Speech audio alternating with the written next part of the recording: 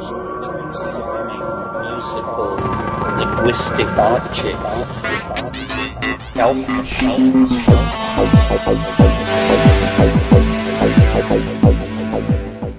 Greetings from Cyberdelic Space. This is Lorenzo, and I'm your host here in the Psychedelic Salon.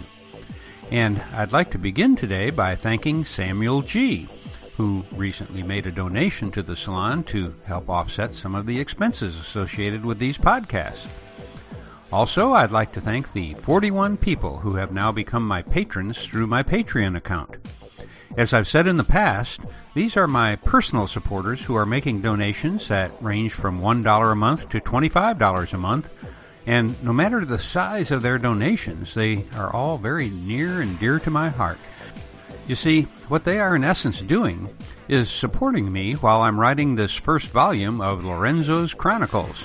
And besides their financial support, they're helping me by editing my work before I publish it.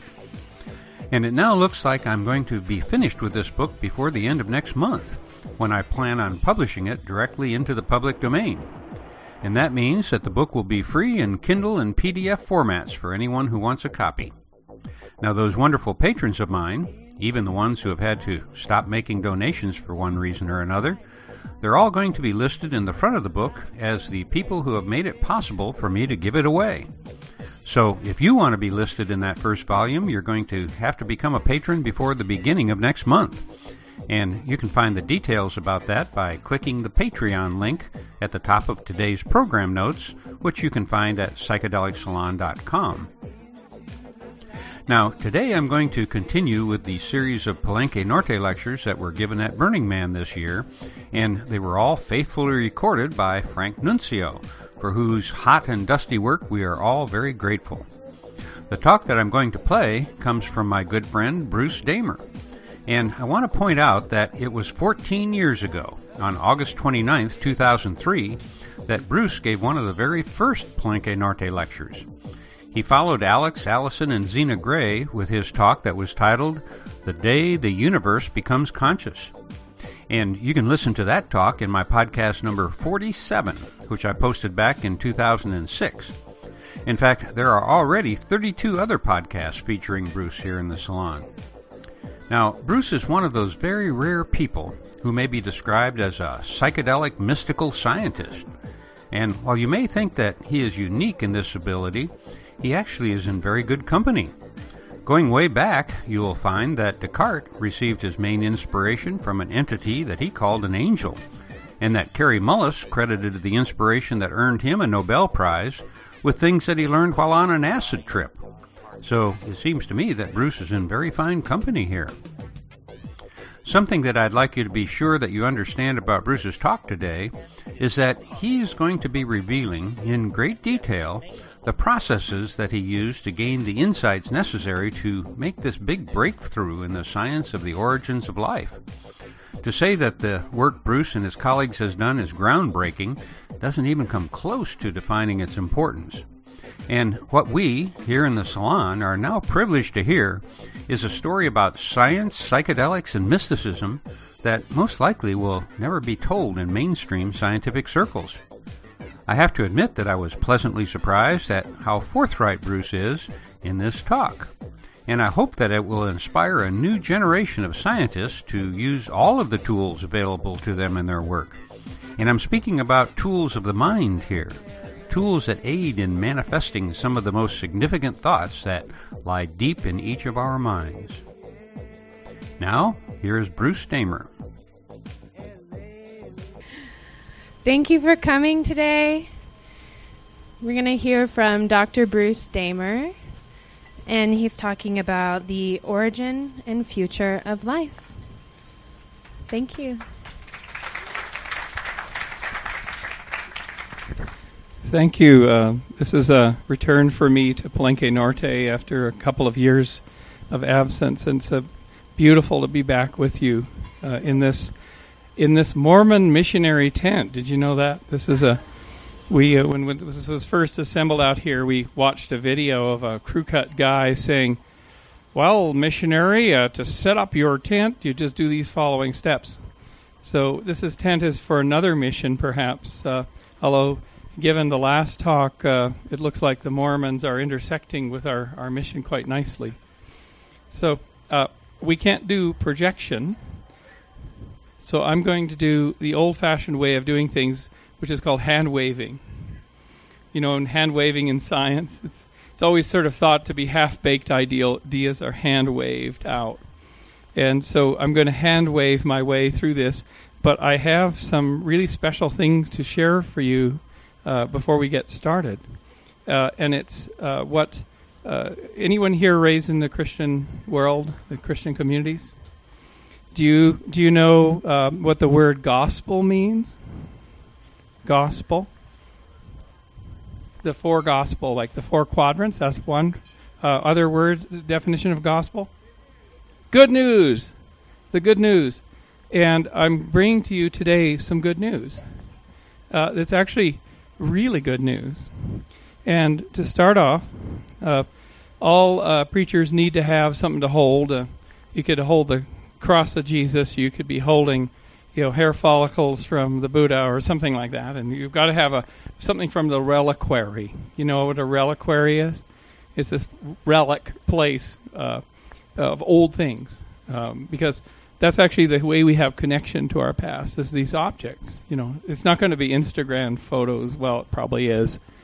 The ancient Instagram photo from 2017, and people have got it in an altar, and this will happen. But until then, we still have physical objects. So let me share with you. And if I go off track, there's people in the audience with soft objects that will start throwing them at any time and bounce me back on my orbit. But this is quite a hard object. In fact, this is one of the hardest objects in the history of our planet. And what it is called a stromatolite. This is 3.5 billion years old and contains within it the oldest evidence for life on Earth. 3.48 billion years old. And I picked this up in the northwest of Australia about a year ago on scientific field work. And I don't know if you can see it, but there's ridges in there. It's kind of, they're sort of tucked in. It's almost like a feminine shape, really. But what it is the mother of all of us. Those ridges are biofilms, kind of like the plaque on your teeth, that lay down and then cement sand grains together when, say, the lake shore has onlapping waves, and says, oh, sand has come over me. I need to move toward the light. This is the gospel. We got to keep access to that light. So the microbes go together and they start to precipitate and the sand grains and make a structure out of them and build something. And then the rest of the colony goes up through and forms another squishy, soft green layer on the top. That's now we're fed. We're still fed. So it's their access to food. So it's their way for 3 billion years of continuing to feed, like you're doing right now when you eat your chips and things like that. It's the same process, really. It all comes from the sun. So these communities, this is your common ancestor. This is at the tap root. This is 3 billion years before the first plants, or the first complex cells is about 2.5 billion years before them, and before animals. So this is the whole story of life on Earth for about 85% of the planet's history. This is it. These biofilms at mostly water mineral boundaries. And what was their principal characteristic? They're symbiotic. They only can live because of the ones around them that are making food. So the top layer is making some food, and the food percolates down to the lower layer, which uses it. And then the bottom layers are black sometimes of these communities. You can find them in Yellowstone. They're everywhere, these types of communities. And the black layers where they chew up all the waste products and provide it back to the aggregate. What's called a consortia model. So life, and still by weight, 99% of weight is bacteria. And in your gut you have 100 trillion bacteria versus 13 trillion of your bigger complicated cells. And within the cells, the complicated cells, you have things called mitochondria. Do you know how many you have of those in your body? 14 quadrillion mitochondria. And they were bacteria that kind of got a really good deal. They got to live in big cells and power them up. 14 quadrillion in your body. That's a large number, right? That's getting up to astronomical numbers. So what these guys did, starting around 4.2 billion years ago, is they started to clean the toxic waste dump that the Earth was. The Earth was incredibly difficult. This is why ideas like panspermia don't really work, because you've got a planet that was formed in the inner solar system, huge Earth-Moon collision event, so now we've got a moon which is covered with orange lava. You've got oceans finally precipitating out. You have volcanism everywhere. You've got a carbon monoxide atmosphere, acid rain, highly toxic everything, highly ferrous environments. This is heavy. So the job of these guys was also to get the iron rusted out of the system. And they did that with a waste product called oxygen. And they had to work the 3 billion years of overtime to get the iron, which was in these coffee-colored oceans, to sink down and form these banded iron formations that we mine today to make cars and cell phones, like made by life. And then once the oceans were blue, they could pump the oxygen. The buffer would be going into the atmosphere and made you. So you breathe the air, it gives you plenty of energy to go to the burn. The burn is about burning oxygen, right? We'd have no Burning Man without these guys. So I offer them and to you and to the playa the first Archean burners. So, and you can come and hold these guys later. It's quite a feeling, actually, even for a hardcore reductionist like me. It just sort of breaks through. So one of the breakthroughs was, as a result of these discoveries, is this. The cover of Scientific American in August, you notice on the top it says, in small letters, the great eclipse of 2017. Because we knocked that off, that minor event, we knocked it off the cover. Because the editors at Scientific American considered this to be a groundbreaking article, a 21st century paradigm shift, etc., etc., which is quite pleasing to us. And if I open this up, so here it is. This is the model that myself and my colleagues came up with for how life began on Earth. And you probably can't really see it. But you see there's a round thing with a sort of a blue part and a tan part? You see there's a spiral in the middle of that? That's the model. Spirals, cycles, cycling. So I want to take you back to 1871. Charles Darwin, in a letter to a friend, wrote, Charles Darwin's so quotable, right? But this is one of the more quotable things that he wrote. He wrote, "Oh, but if and what if some warm little pond somewhere there was dissolved phosphoric salts, electricity, and etc." Because he's Victorian, it covers everything, the and etc. And a protein should form and become more complex. He nailed it.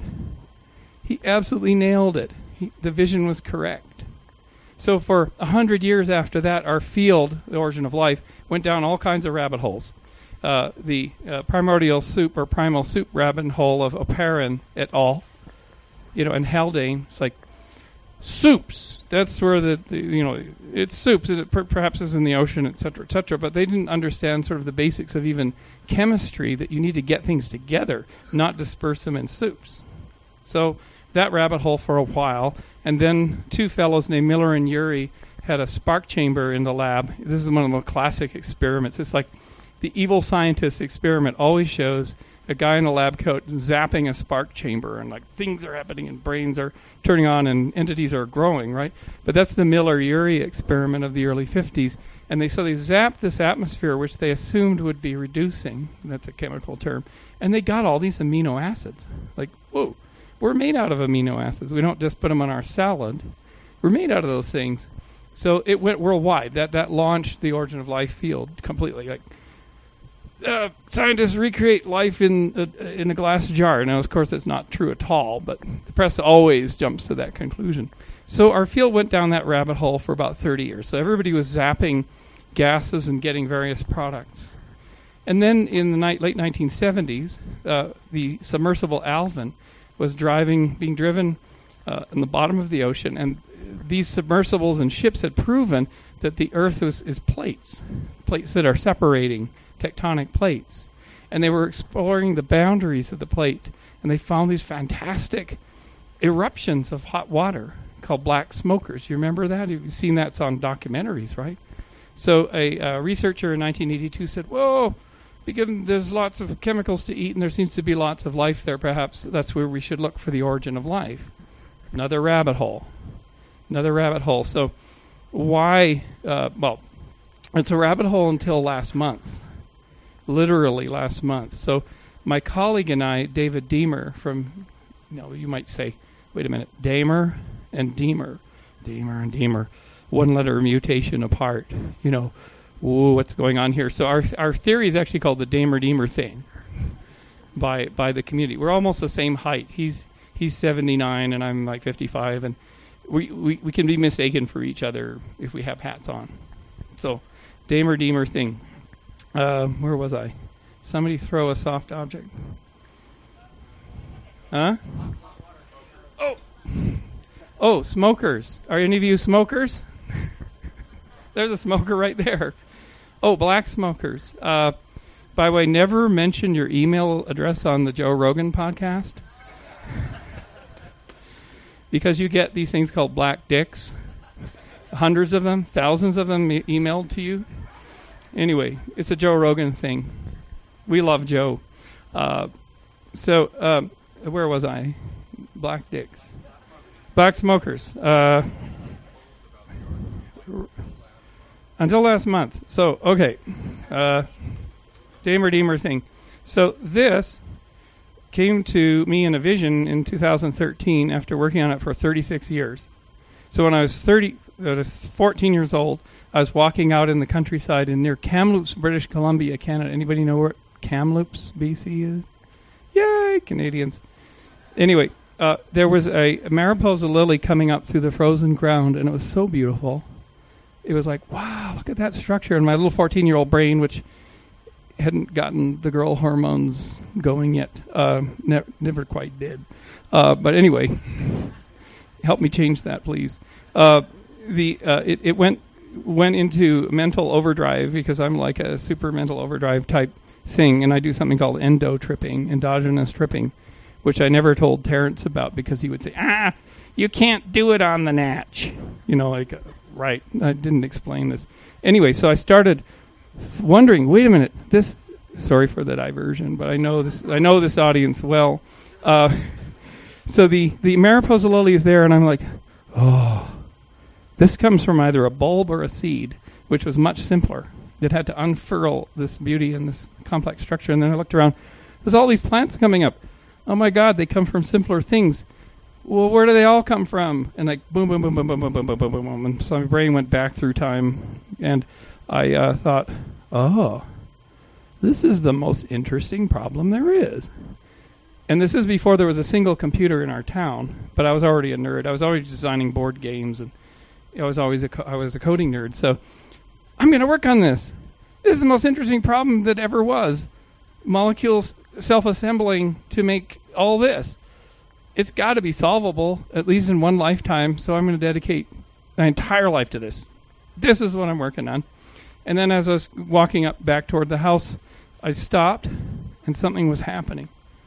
And in the sky, in the air, in sort of third eye air, kinds of things like right about here, there was this seething mass of things. Like, oh, hello, what are you? Then I realized, thought experiment. Yes, I just read about Albert Einstein, 16-year-old endo-tripper, who had his first thought experiment when he was 16. It's like, what if I was flying or running alongside a beam of light? How would the photons and the waves look? What would happen? How would it compress? Et cetera, and that led to special relativity. So I thought, okay, I can do that. This thing has just appeared, and it's like is it me trying to figure out how the molecules self-assembled? And I was just cogitating on this and about to ask it a question. And then it asked me a question. And it said, figure out how we made a copy of ourselves. Figure out how we made a copy of ourselves. If you're taking this up and you've made this intention to work on this for 90 years, this is your fundamental problem. And so I thought, well, gee, our neighbors have a TR6 Triumph car, those crappy cars of the 70s. And it's a car, it's a machine, but it's made in a bigger thing called a factory. And there can't be a bigger machine making you. So this isn't possible. How do you make a copy of yourself? You need a bigger machine to make a copy of you, so you need ever bigger machines and, et cetera, et cetera. And it winked. Like this. Over this way. It winked. 36 years it came to me. 36 years later it came to me. After a long journey through computational simulation, I organized 4 conferences on this damn thing, this damn problem with Richard Dawkins and others. Built a social network. Started my PhD in 1985 and finished it in 2011. So there's hope for you. I started it on a this is for John. I started it on a Tektronix terminal, big scope, 3 feet deep, with the ARPANET and a VAX computer. I said, I can do this. I can use all this firepower to solve the mystery of the origin of life and what complex emergence is. No. There was no literature, no nothing. So I ended up developing something for Star Wars and then left because it was for Star Wars and it was Absurdistan. So anyway, roll the clock forward. I did 15 years of work for NASA, and I can't show you all this wonderful imagery, but I did about 25 mission simulations and designs, including how to land people on an asteroid for them in 2007. I was the quacky, crazy guy that could get it done for the civil servants.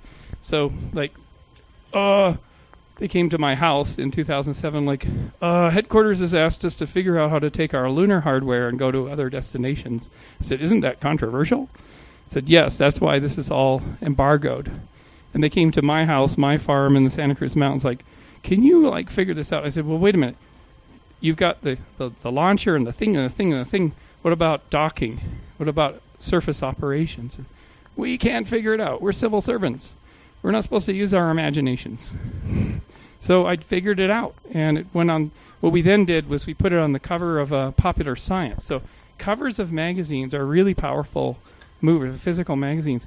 So 6 months later, it was out on the cover of Popular Science, and it showed my design for taking a ship to an asteroid. First time people would go to another body in the solar system other than the moon.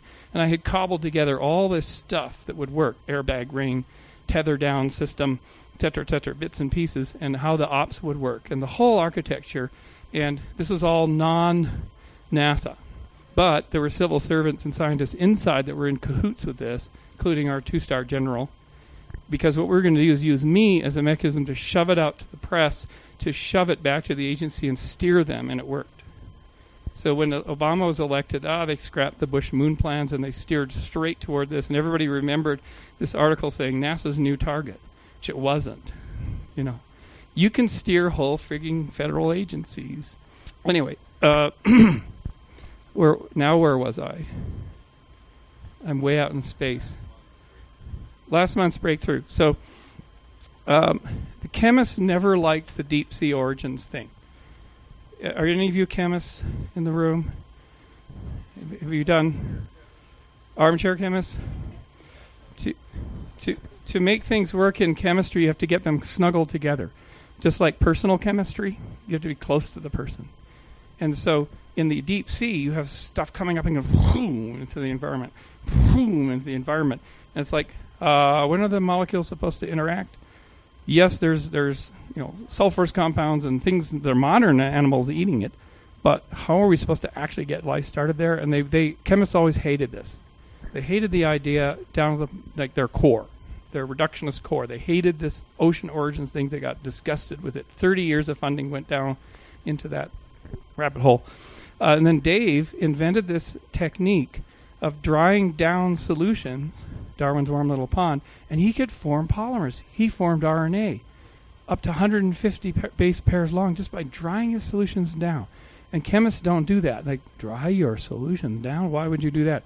You're just waiting for one reaction to happen and then write about a paper about it.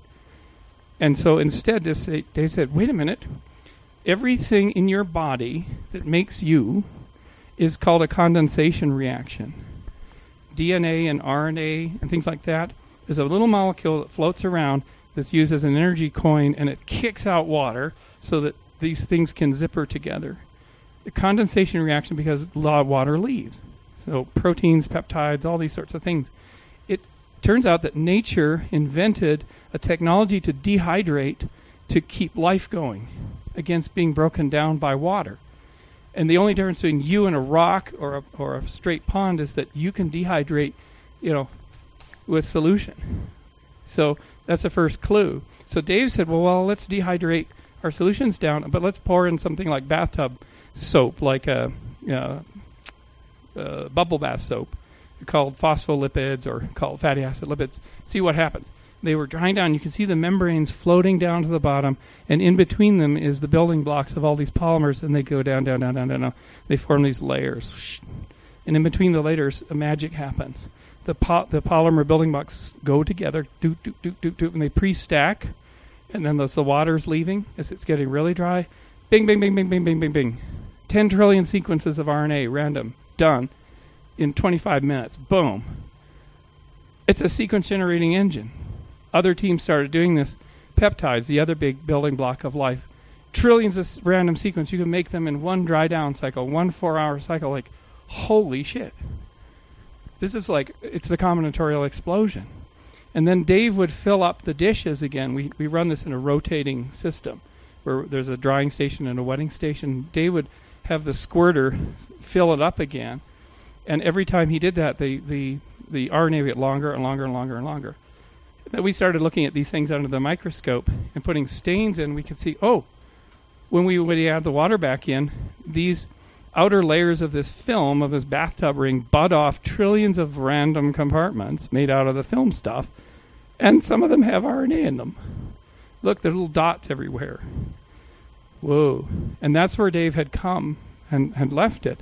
Then one day in December of 2013, I was doing breath work, just like this morning here in the tent, and my yoga, and my mind opened. And I was in the pool.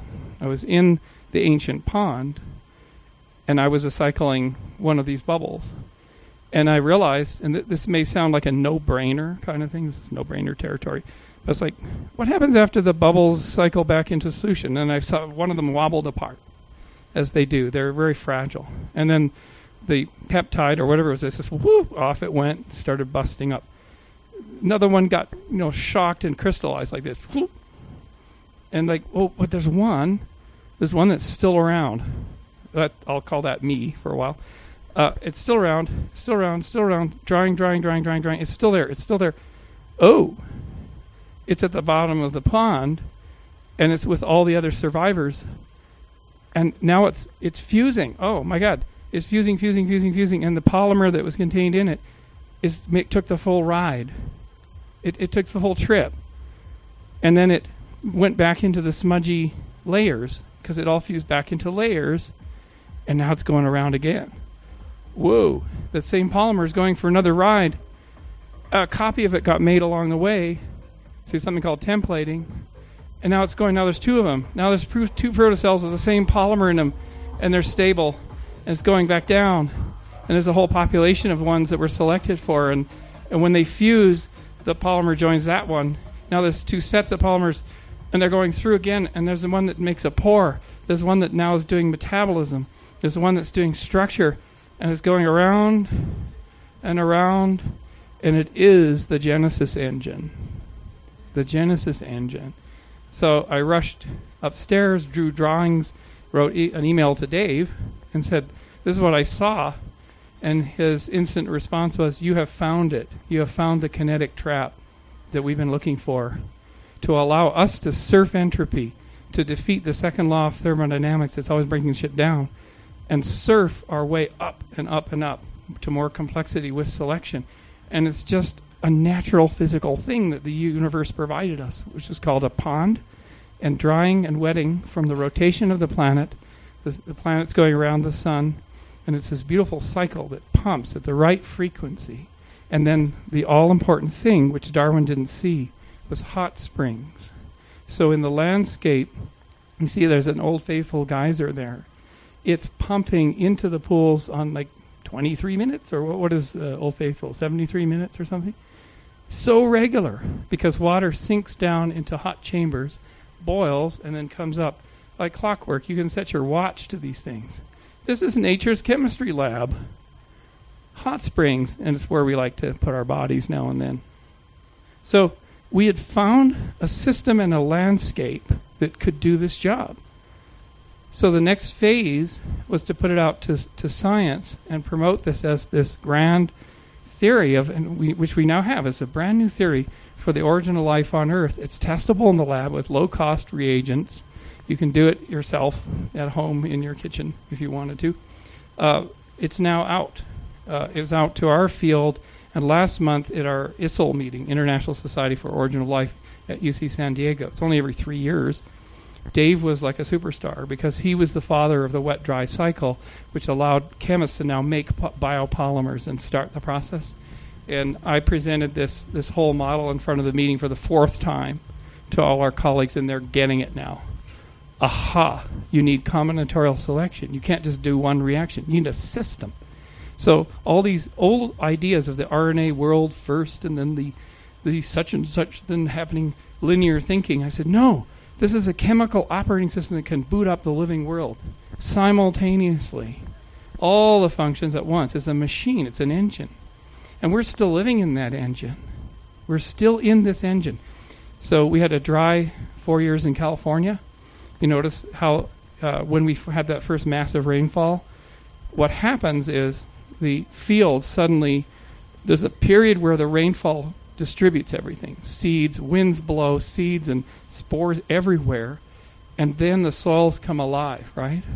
They become the moist phase of the little bubbles at the bottom of the dish.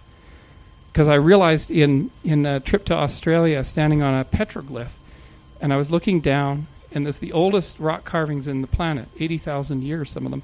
And there was this weird little shoe leather-like thing. And the geologist, Martin van Kranendonk, came by and said, that's a desert mat, mate. And, if you hydrate that, it'll come alive instantly. So I did. I poured my drinking water, and it was like, my God, look at that. This is instantly alive. But it was sitting there for a year, several years of drought, all ready to go. And I realized that this squishy thing is like the stromatolites we just touched at Shark Bay, 2,000 K to the south. Feels the same. And then suddenly, this is the common ancestor. The common ancestor is a community, not an individual. So let's roll the clock forward a little bit more. Does that make sense to people? So as the chemistry started to work, as the combinatorial thing started to work, a philosophical idea emerged that we did not come from competing individuals. We came from a collaborative network of simple things that were donating innovations and tools to a communal structure. And I actually presented this to Dave in different language because he's a full-on scientist. I'm just this kind of mystic scientist, sort of on the boundaries ever between everything. And I said in his language, given that the protocells collect at the bottom, forming a moist layer, now with lots of concentrated stuff because you're drying down, metabolism could start, and as soon as those little guys can glue themselves together, they can move as a raft. They can flow into other pools, and that's what we show on this Genesis landscape.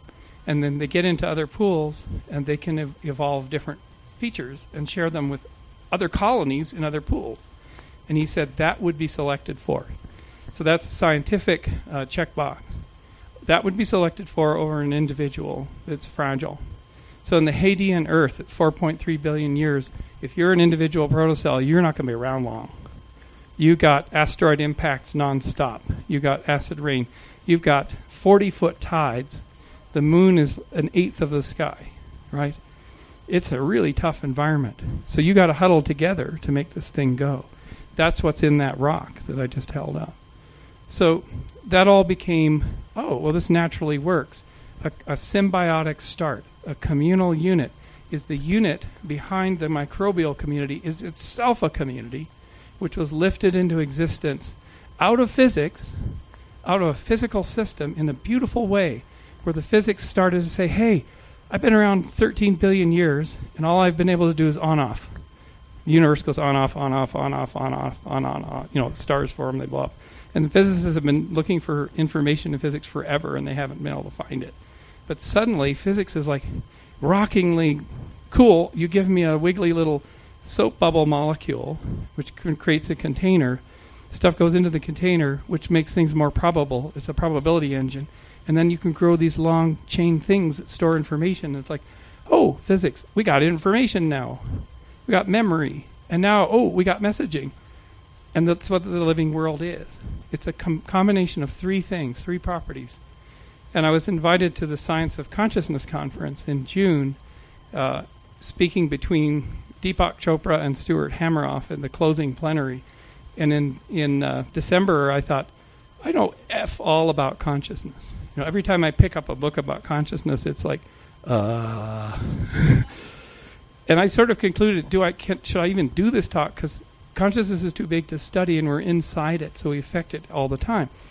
And I thought, the only way I can add anything to this meeting is rewind life to its boot up principles, find properties, and then wind those forward, and maybe those properties explain everything we're in, which is what I did taking a special tea one night.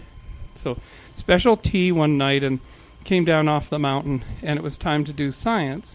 And I said to the entity, can you like... I asked it, is it necessary that there's a dude standing there at the origin of life when the first things are assembling, that white-haired dude says, move that carbon atom 5 angstroms to the left, you know, and the T said, no, that's an unnecessary complication.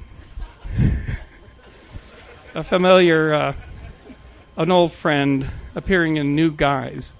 Anyway, so, and it said, let me show you how you were made. And it showed me this undulating plane, said, this is pure physics. You push down here, it undulates over there. It's pre-statable, it's predictable. Boom, boom, boom. And then the little divot opened up like a golf divot in a golf course. And it was a membranous structure. So I looked at it, and a molecule approached the membrane, went through, had a little smudgy, sexy interaction with something. And then I looked back up, and there was a Cartesian plot. So yes, T's can give you a Cartesian plot. Descartes himself was shown these plots by an angel, by the way. Mystic scientists do make a difference. And then they trap us in Cartesian plots forever. So I saw this curve going up, boom, and it had the letter P. And I said, what's that? And it said, that's probability. T again. So I said, well, what's going on? Oh, I get it. If you have this little container, something goes inside it, it happens more likely than outside. It can't happen outside. Oh, it's a probability machine. It's making things more likely. Oh, and then it said, okay, sit down. And I said, I'm lying down. And it showed me a whole bunch of more protocells snuggling up to each other, and there were little dips between them. Dip, dip, dip, dip, dip. And there were polymers and molecules flying back and forth. And then it showed another plot that said I, going to infinity, like really super fast. It said, that's the interactome. That's messaging. I tell you, he tells her, she tells friend, everything, and the gossip goes around. So, oh, okay. Well, okay. And I'm lying down, and now there's trillions of protocells, and then there's another plot in the distance going straight up, and it has a question mark. And the T asked me, what do you think that it is? I said, I don't know. Some kind of memory? I said, bingo! Patternome. Memory. First genetic structure. And then what it did is it swept that field clean, and it showed me the triangle. Probability engine begets interaction between things, begets the memory of those interactions, begets more probable things, and goes around and around, and it started going faster and faster and faster and faster. And boom, it exploded into this thing that said, the field, ta-da, in neon. The field which you're in And then it grabbed my shirt collar. These experiences always end up by grabbing my shirt collar. That's why I always wear collared shirts. So it could be, and it said, yeah, you listen and you listen good. That's the field. That's what made you. That's what creates all experience. Don't name it. You're like at the first, you came across a molehill, you say, oh, mountain range. Let's name it. Let's define everything. And you're not even looking up to see that you have a long way to go before you get to the Himalayas. Don't name it. Just experience it. And you are the most precious and the most exquisite instruments into this field that has ever been created by evolution. You're it. And so that's what I presented at the Science of Consciousness conference. And didn't go down like a lead balloon. It actually sort of floated. And now that we're presenting this again at the Science and Non-Duality conference, full of non-dual people. I have no idea what a non-dual... What's a non-dual person? What is that? Anyway, nobody knows. We're not separate. Okay, I need to talk to this man later to prepare for this. So, where are we? Where should we go next? Here's the. Let me grab a drink. Here's the pay dirt for you guys, and I just presented this at Burners Without Borders, because Burners Without Borders is actually taking Burning Man things and doing things in the world, which is just tremendous. It started at our camp in 2005 with the Katrina relief effort that we did by taking over a military satellite and tracking the progress. And there's another hurricane that's destroying Houston right now. Did you know that? It's terrible.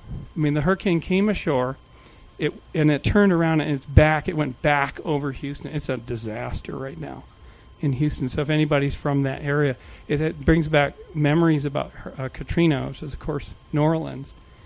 Joan Baez came by our camp, and we showed her the satellite imagery, and she just burst into tears. And that's when we held a concert at the temple, and that created Burners Without Borders, because every dollar we collected went to burners who couldn't get home. So there may be burners around that are from the Houston area or from Galveston or whatnot that can't get home. So be sensitive to that they have this information. So here we are. Our civilization is at a crux point, right? The story of separateness. How Ram Dass talks about be here now. Everyone read Be Here Now as a thing? It's a beautiful thing, and he's a beautiful man. He's like the real deal, right? When he becomes a schmuck, he says, I'm now a schmuck again. 35 years of spiritual training has gone out the door. He admits to all this, right? And now he's in a wheelchair, and he says in his last book called Still Here, he says, because I'm wheelchair bound, I need help to take a shit. I am so here. I'm so grateful for everything that's done. It made him more here than he'd ever been. Beautiful man. But one of the things he talks about is separateness, the illusion of separateness. His great speech that's been put on a million music tracks about, I was in the illusion of separateness for 35 years. And so he's a professor at Harvard. He's just getting fired, right? Just getting fired for giving psilocybin to, who was it? Andrew Weil, right? Younger undergraduate. Scored psilocybin from, or something like that. So he gets fired from Harvard, and he goes into this quest of leaving the old Richard Alpert behind, the shell, the pilot, the Jewish upper middle class, sort of putz, academic, whatever, know-it-all, and he becomes something new. He doesn't know what that is. He's like, all he knows is it's not the Richard Alpert he was, and it is non-dual. It is about, he connects with everything through, is it Nareem Karoli Baba, right?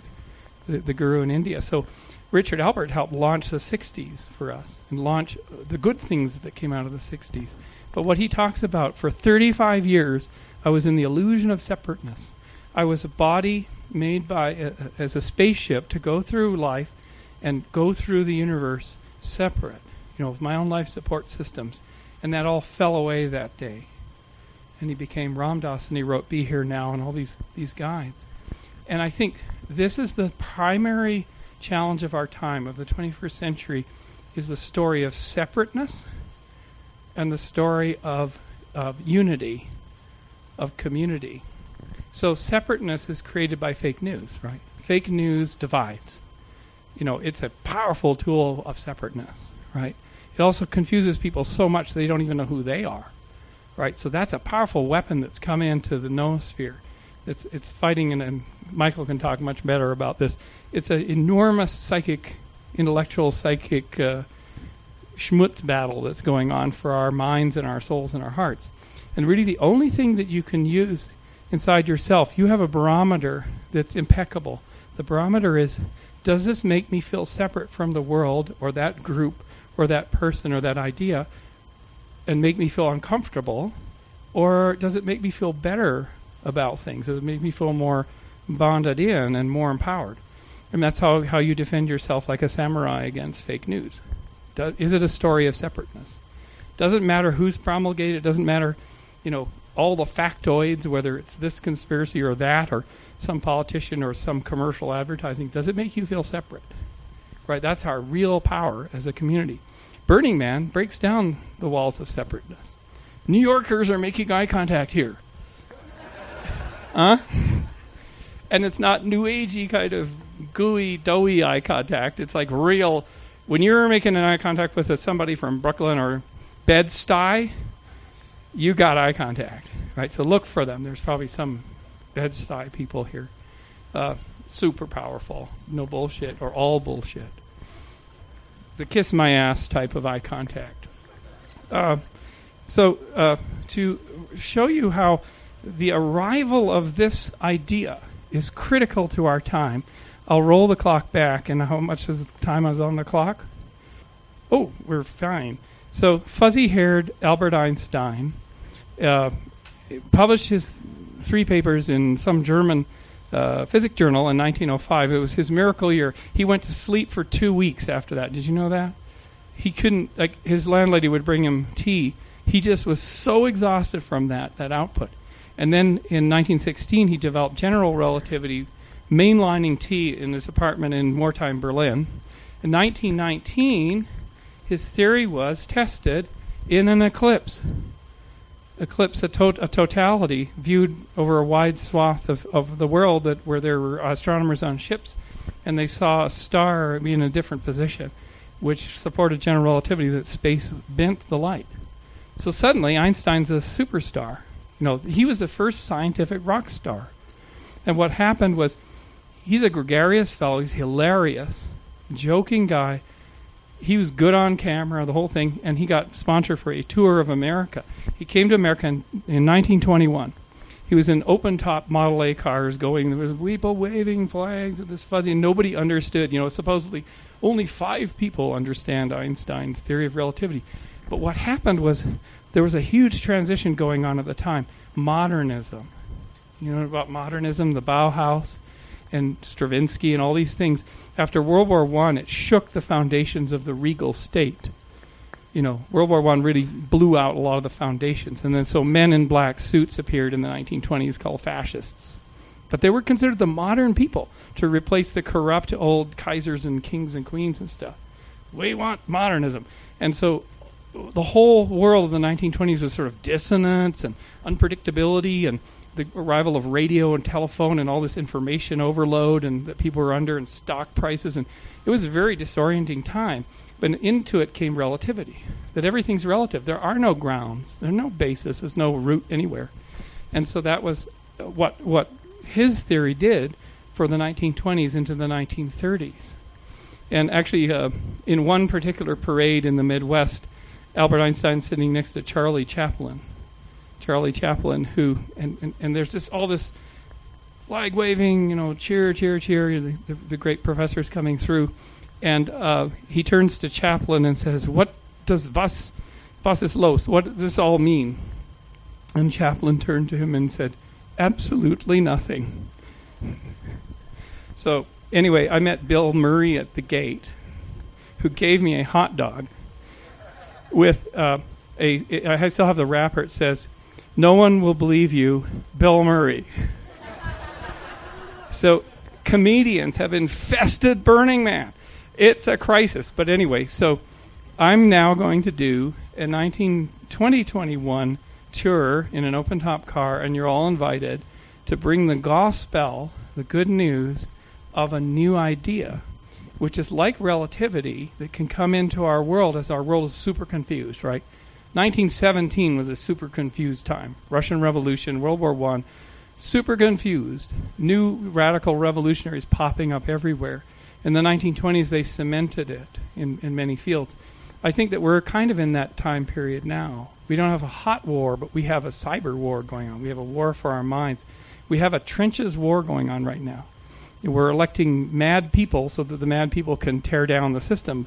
But if they tear down the entire system, we don't have an air traffic control system. If all the agencies are suddenly gone, we can't afford that. But there's a wrecking crew in place, which was the case in 1917.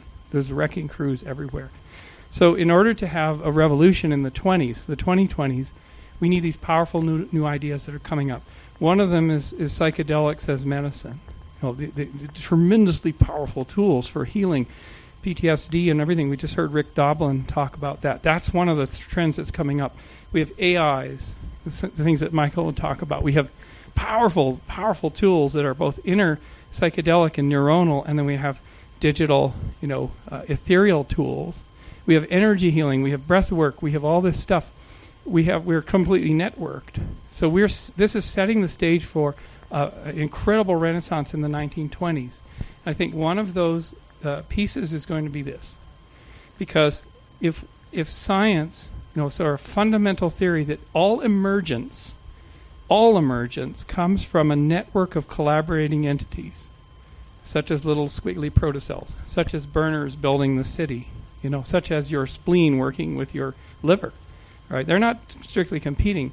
That we don't come from survival of the fittest, a term which Darwin hated. He detested this, and he was convinced to use this in his later publications because he was accused of natural selection being there's a selector, right? So he was accused. So he adopted survival of the fittest, and this term is very destructive. It's a powerful meme, and it's fake news. So if you will entertain me, I'll tell you one more story about the. Would you like one more story about the tea? A tea story? Is Tea Fairy here? Tea Fairy, are you here? Tea Fairy's on the mission that she's doing it out in advance of us. So here is how this whole thing rolled philosophy for me. And here's why it's a Copernican revolution underway.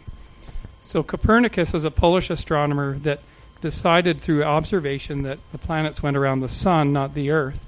And he published his work posthumously so he didn't lose his head or his grant funding, something like that, And 2 years ago, as we were first presenting this to our field, somebody said, this is a Copernican revolution. It's not just a scientific revolution. I said, well, what do you mean? He said, because you're centering the very idea of emergent phenomena not around competing entities that are battling it out for dominance, but around a collaborative network. It's a huge recentering. And I said, well, what do you mean? Well, he said, watch this. Metaphysics. It goes way up into metaphysics. And one of the great metaphysicians that we have is Ken Wilber. Anybody read the work of Ken Wilber? Spiral dynamics and all this wonderful integrative stuff. So a month ago, just before leaving for the Eclipse Festival, I got a 10-page email from Ken Wilber who says, your spiral model completes my work. It shows that spirals go all the way down in the system that I envisioned over 40 years, all the way to the root point. Like, whoa. And I didn't read much of his work, but he wrote these pieces to educate me quickly. And now I'm in a dialogue with Ken Wilber about, well, what about the 6th and 7th spiral that go up? And Ken Wilber is saying, well, there's still subject observer. And I said, Ken, if you wind this thing down to the progenote, down to the cycling system, there's no subject and object. That may be an invention of us for convenience. There isn't a subject-object. This is all a kind of Taoist thing, yin and yang. We've invented that convenience of separateness to study things, but it's actually a bit of a red herring. So that's where we've left it. He hasn't written back yet. Because he's fundamentally, he holds on to subject-object as a thing. So that's metaphysics. You already heard about consciousness and the triangle that could create all experience. It rolls into AI. So AI is hamstrung because computers are like hourglasses. This is what I explained to Terence McKenna one night at his house in Hawaii. Because Terence would talk about, well, it's just the intelligence is going to come through the wormhole. No, the internet. And it'll be so smart so quickly, it's going to take us all, we're going to go in a forward escape through this. You remember all that language? And I would sit there in 1999 at his house and say, Terence, are you serious? Are you serious? You're kidding, right? You're kidding. Because you got this out of an article in Omni magazine and this out of such and such. And you don't write code, and your Mac is sitting over there. So I gave him an analogy that the Mac is like an hourglass. It paints pixels on the screen like sand grains, which then come down through a thin pipe called a processor down to a hard drive, which picks up more sand grains, and then they go back up. Whereas a glass of water that's sitting right on this table is computationally rockingly more powerful than that. Except it uses a different basis. It's random bouncing around basis, which coding people hate because nothing's happening most of the time. So I think I got it through to Terence that computer systems are terrible at things that are to do with biology. They're terrible. They're the wrong tool. They have almost no properties that the biological system uses for open-ended emergence. I held 4 freaking conferences on this to try to solve this. I ran a 9-month simulation at UC San Diego to try to find how to complexify in noisy spaces. I mean, I did my homework. Computers ain't there. There is no AI possible. What you're seeing is just nifty little algorithms that are good at doing searches through tables quickly and doing things. It's like there's no AI there. It's just, you kick it, it'll hard lock up. But this model of complex symbiotic emergence will teach us how to build true AIs. True AIs in the future that are capable of open-ended learning. So that rolls into that. Physics, this rolls down, spoken hub model, it rolls into physics. Like the physicists now have a pathway where physics manifests information in the cosmos, and that seems to be important for them for some reason. Now, and then in political economy, right? What are the messages that you get through commercial advertising, the message you get through so-called leadership? Gotta fight. Gotta get your stock options in the can at your company before the stupid investors come and tank your stock. Or you gotta get mine. I gotta get mine. I gotta get mine. It's a scarcity economy, it was said in this room. Fight, fight, fight, compete, compete, compete. And it keeps you separate and it keeps you working hard, right? So you've heard all that before. But what this rolls is from hardcore, hard-nosed reductionist science comes, the power in any system is due to its network potential and its collaboration and sharing. So I'll conclude this little segment with the last T story. So it's pretty darn hot in here. Look at this. Woo. So I took another tea one night. This was in the Andes with a fellow named Dennis McKenna. You know Dennis McKenna? I was making so many weird utterances that the next morning Dennis said, "That was the most alien thing I've ever heard." And I said, "From you, that's a grand compliment." So I took this tea, and when it had its way with me and it was done, then you have the opening of the dome. Whatever it is, it's some kind of a dome. And beyond that dome is the cosmos. And our shaman was so good, he could take the harmonica, and he'd do these stomps, and he would play the tones. If you were paying attention, he was cracking the dome. Oh my God, he'd play these wailing sounds, and he was bringing in the big thing. Not the little healing thing, not the snakes, not all that thing, the big thing. And I was like, oh my God, and this light came in through the dome, and it's too much for monkey consciousness, but you can behold it for periods of time, like an eclipse, right? Before the beam comes back, and then he would pull back because he knew it was too much for us. So these are great spaces to do work in. So when you get through with the, now it's time for peer review. So I sit back. Okay, here's where we are in the model. The protocells are going through wet, dry, and moist. Wet, dry, and moist. And I was seeing it from the side. And the T said, are you sitting down? It always asks that question because it's going to be a big one. I'm lying down, I reply. I'm lying down.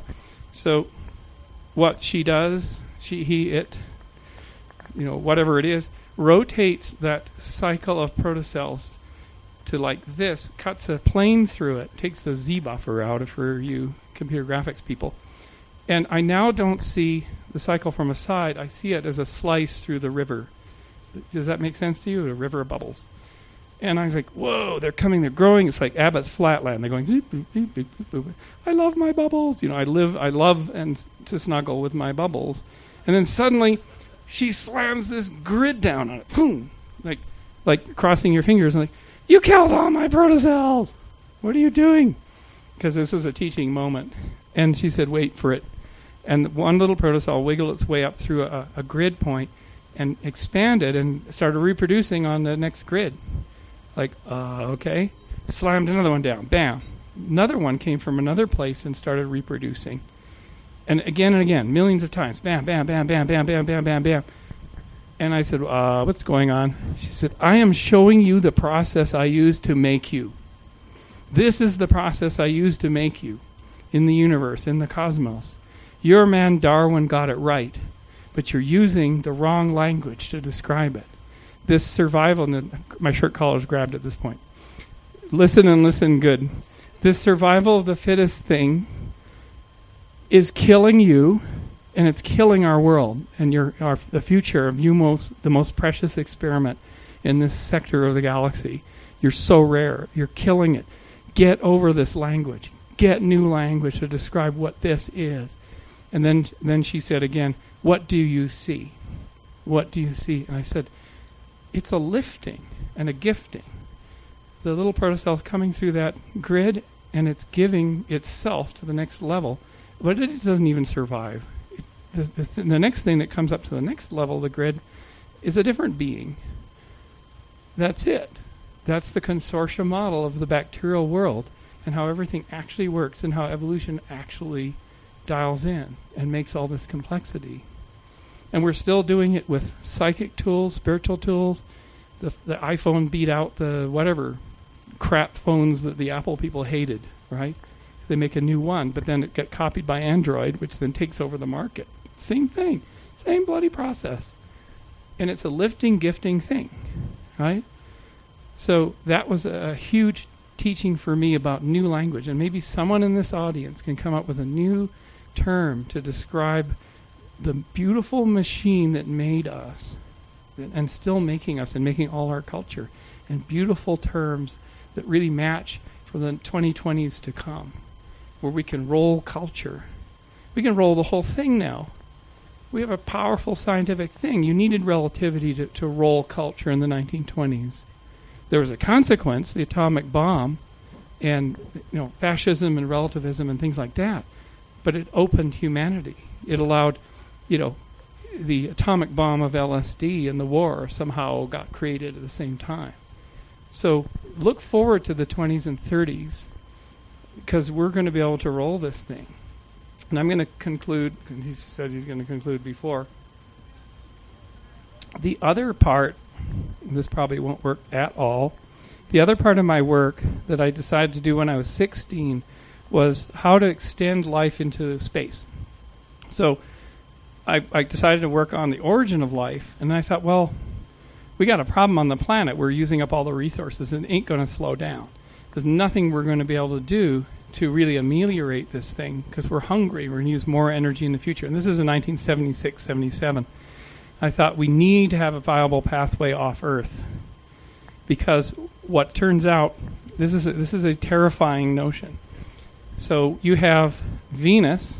Have you ever seen pictures of Venus? It's got these clouds.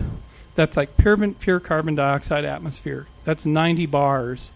It would crush you like a tin can at the surface, 900 degrees Fahrenheit, right? So Venus had a bad hair day early on. If Venus had oceans, they were evaporated straight into the atmosphere, and they created this hothouse hell that could melt tin at the surface. So if it had life, it was history. Mars, on the other hand, I'm on a landing site selection team for the next rover in 2020. And it's a 1,600-pound rover. It's about the size of a Cooper Mini. And we're arguing where to land.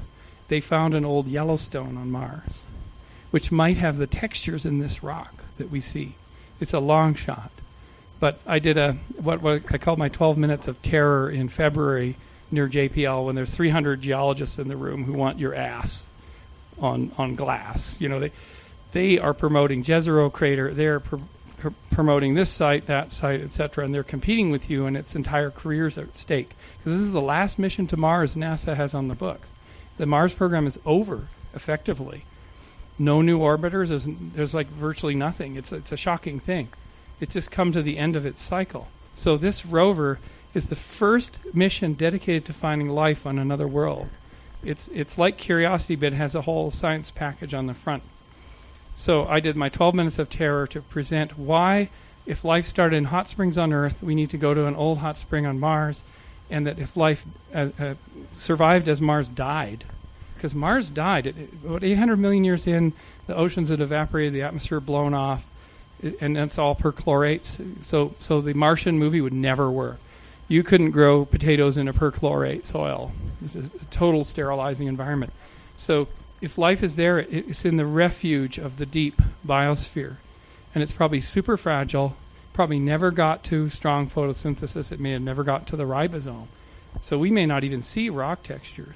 So those little guys are suffering, if they're there at all. They dead-ended. Can you imagine that? 4 billion years of no chance to evolve. No chance at all.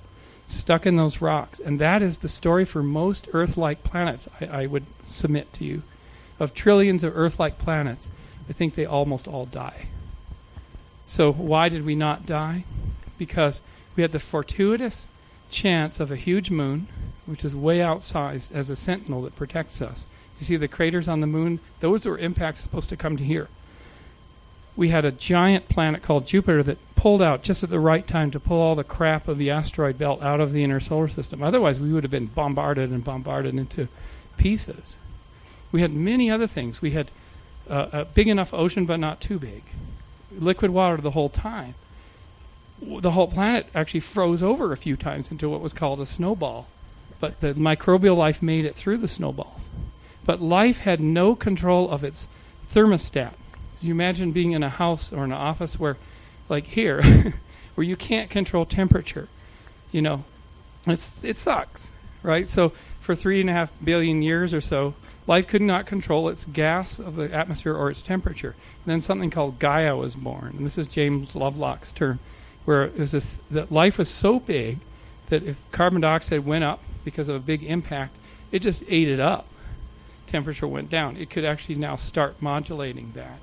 Well, Lovelock's last book, he's up 94 years old, it's called A Rough Ride to the Future. There's a chilling chapter in there, which is, do you realize, people, that by my calculations, and this is one of the great atmospheric scientists, the sun's on this heating curve, and in just 100 million years, you'll be getting 1.5 watts per square meter incident radiation, whereas now we have 1.35. And by his calculation, you have to have no CO2 present whatsoever. If you have any CO2 in your atmosphere, you become Venus. So the Terminator is way closer than we may have known. The Terminator that terminated Venus and went to runaway greenhouse is close. It's like approaching. Gaia can see it and I'm just saying. So what are we?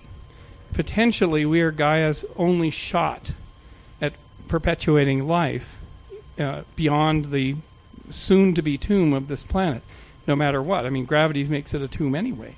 So what if we reconsider ourselves as Gaia's reproduction organs, right? Finally gives us a purpose other than just making hamburgers and getting kids through college, right? Would you like to be Gaia's reproductive organs? I would, right? Some of us have already been that, I think, in certain states. So to conclude, when I was 16, I concluded that, okay, we got to come up with technology to mine asteroids. This is the time of Gerard O'Neill and all those ideas. And I worked on this for 35 years.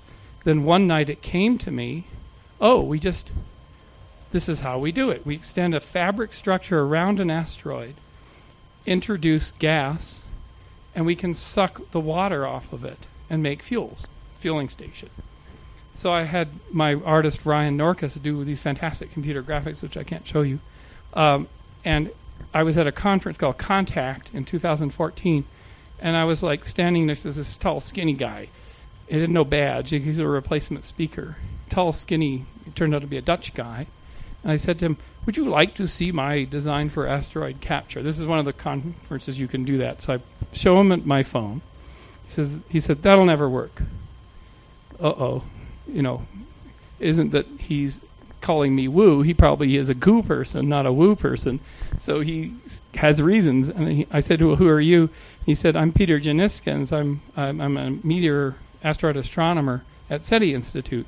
If there's a fireball in the sky, my phone rings. And I go pick up the pieces. I go, oh, I've been busted. Totally busted. So he said, let's go to lunch. So we go to lunch, have a bowl of clam chowder. At the end of the clam chowder, he said, I figured out how to make it work. And that became Shepard, this incredible spacecraft design that could be the breakthrough to allow us to extend our reach, to extend our energy-consuming civilization into a vast area called the disk of edible planetesimals, bathed with energy, create new worlds, millions of new worlds. So we thought, okay, what is your idea? We bring xenon gas to the asteroid, and we never touch it.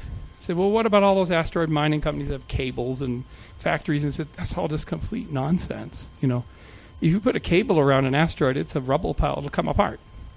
Now, those people actually never called me, somebody who actually knows about asteroids or cometary heads or things like this.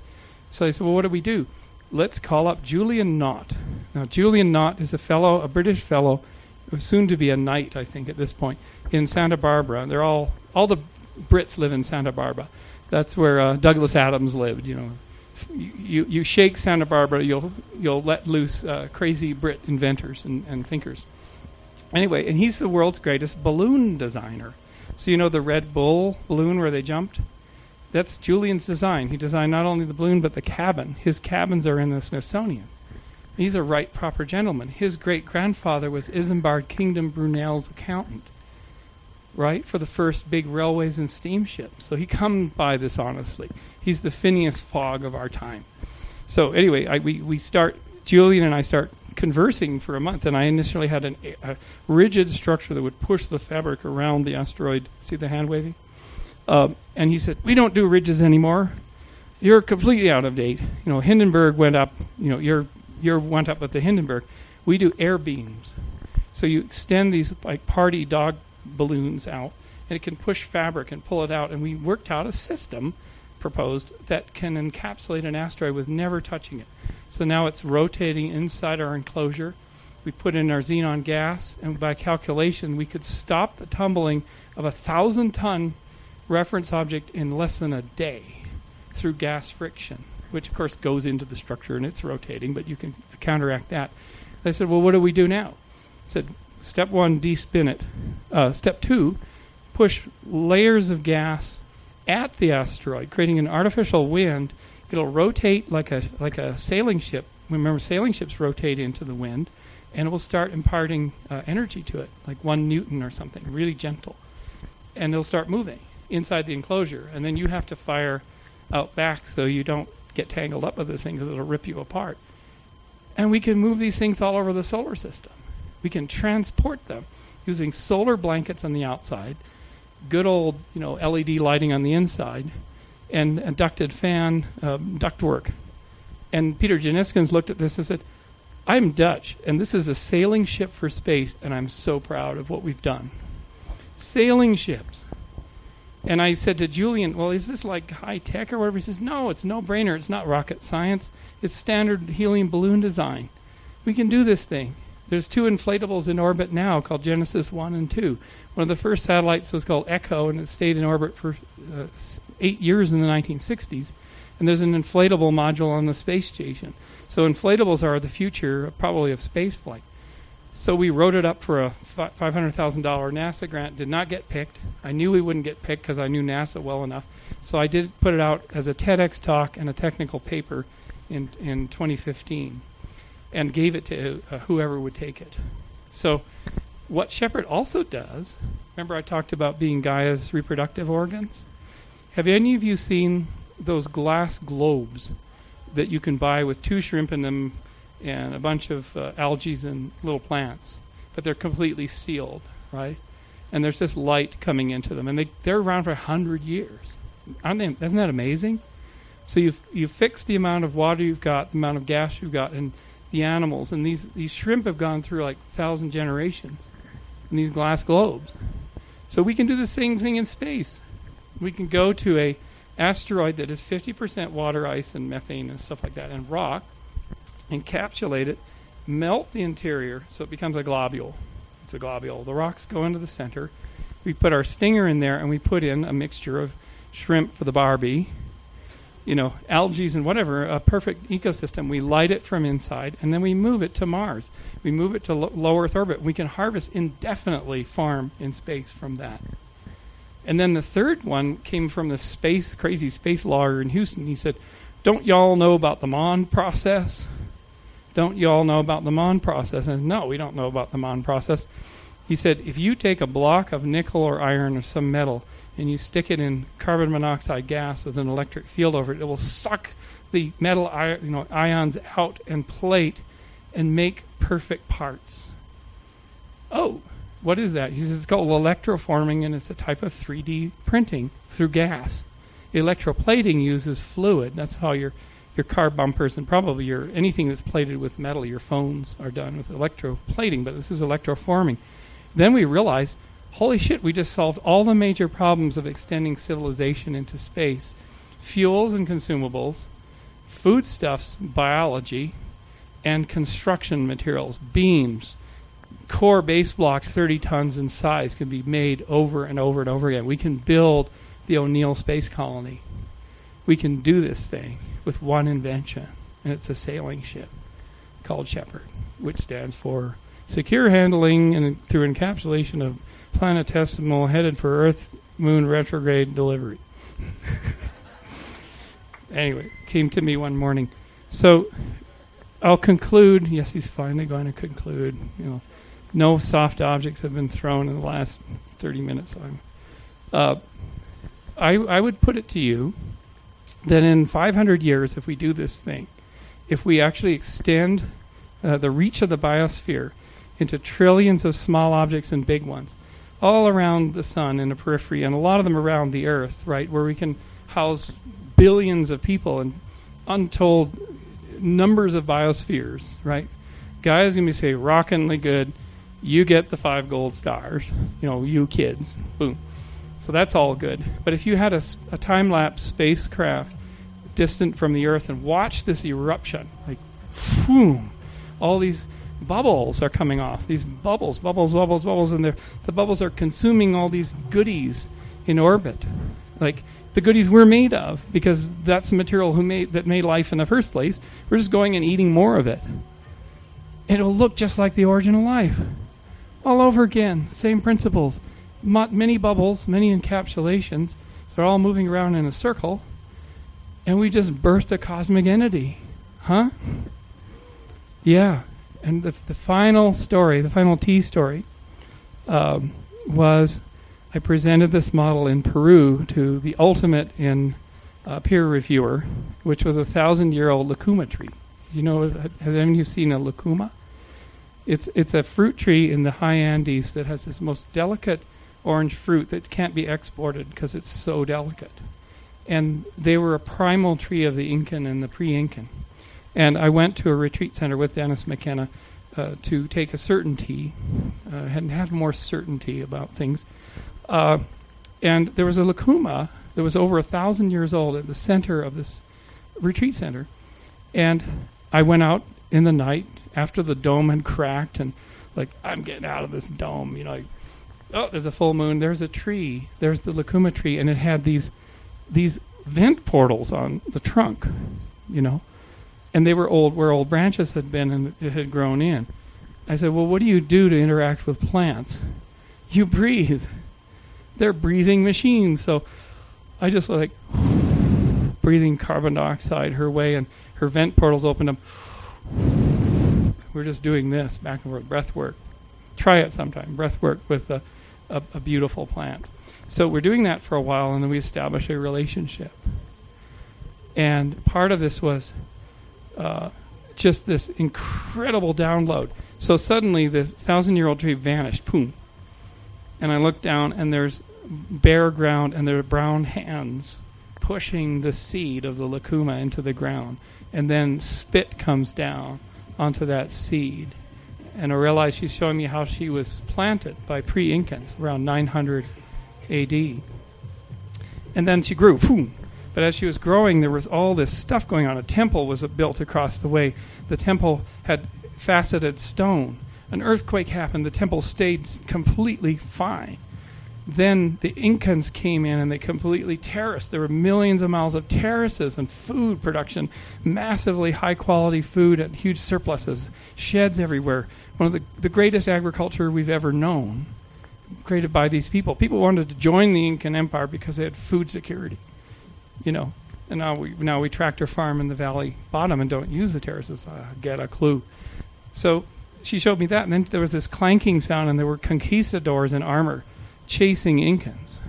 And suddenly there was a Catholic cathedral built on the foundation of this fantastic Incan platform. Then an earthquake happened and knocked the cathedral completely down and left the Incan foundation. Like, hello? You know, who was smarter here? Right? So all this was happening. And then she turned to me and said, I am the last of my kind. I am the last survivor. And then there was a sudden noise on the Alante Tambo highway, and there was a truck roaring, like, whoa. And she said, that is the sound that is eating the world, that is consuming the world. And I could picture it as a Quechua guy driving gasoline delivery to gas stations to make soles for his family because he was locked into the cash economy, right? And she was like completely, I could just see the lucuma falling down, like, I have no hope. And I said, wait a minute. I see a shadow. I see the shadow you're casting shows the shadow of no hope. It shows the shadow of dysfunctional, consuming primate monkeys. And another shadow. I will dance along the shadow and give you a detailed tech report and update from the primate. And so I danced along one shadow and said, this shadow is what's called psychopathy. Psychopathy. And see how thin it's getting? If I dance out to here, it used to be a real problem, and now it's less and less and less of a problem. And here's an example. There was a man called Joseph Stalin who lorded over the largest piece of land on earth, and he put 30 million people to their death. There's a man called Alexander Putin right here, and he can't do that. He can't get away with that shit anymore. So his teeth are shaved off. So we're making progress. Well, here's another shadow, and that shadow is the corporation. And that's what made that truck sound. And that's getting thinner and thinner. Well, why? Because corporations back here used to do terrible shit to the earth. Now they're not doing that anymore. It's getting better and better. We're getting smarter. It's only a fraction of 1% per year. That's all we need to do. We need to buy a 500-year runway to make this thing go. You know, there was the shadow of nuclear weapons. It ended. Oh, thank goodness. So I presented for peer review the Shepard spacecraft, the enclosure. I said, hey, take a look at what the monkeys have done. You know, don't lose hope. You know, we're not completely beyond hope. We put biology on Mars. It's inside the bodies of the rovers. There's at least 13 strains of bacteria that are asleep there. You can feel them. But watch this. And so I ran Shepard in my mind for her, and it went around this beautiful asteroid, and it was turning it into water. And then an astronaut was floating through the ship on a stinger to take the first drink of cometic water. Water from the solar system, water that's 4.5 billion years old, that first drink. And then suddenly she went, boom, took that scene away. I was now in space, and she was in space. And she said, that is not you taking the drink of water. That is me. Me, Gaia, the biosphere. I am taking that drink of water on all the behalf of Earth and all this 4.5 billion years and all this struggle. I am unfolding naked in front of my star. Naked. And I present to my star. So that was the last vision, the last tea story for y'all. So thank you.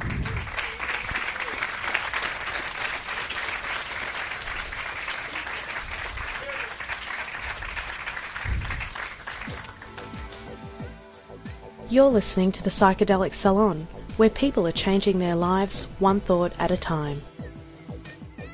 So now you know what happens when a mystic becomes a scientist and then drinks a little Amazon tea.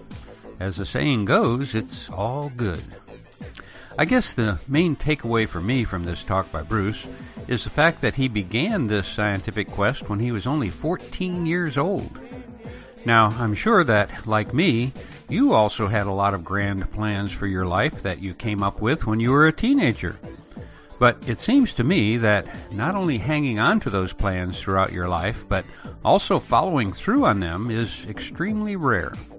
In fact, Bruce Damer is the only person that I know who has been able to hold a vision from his youth throughout his life. To me, that is even more impressive than coming up with an important new scientific discovery. Not many of us are cut out to become top-notch scientists, but we all have had the opportunity to hold on to our dreams of youth.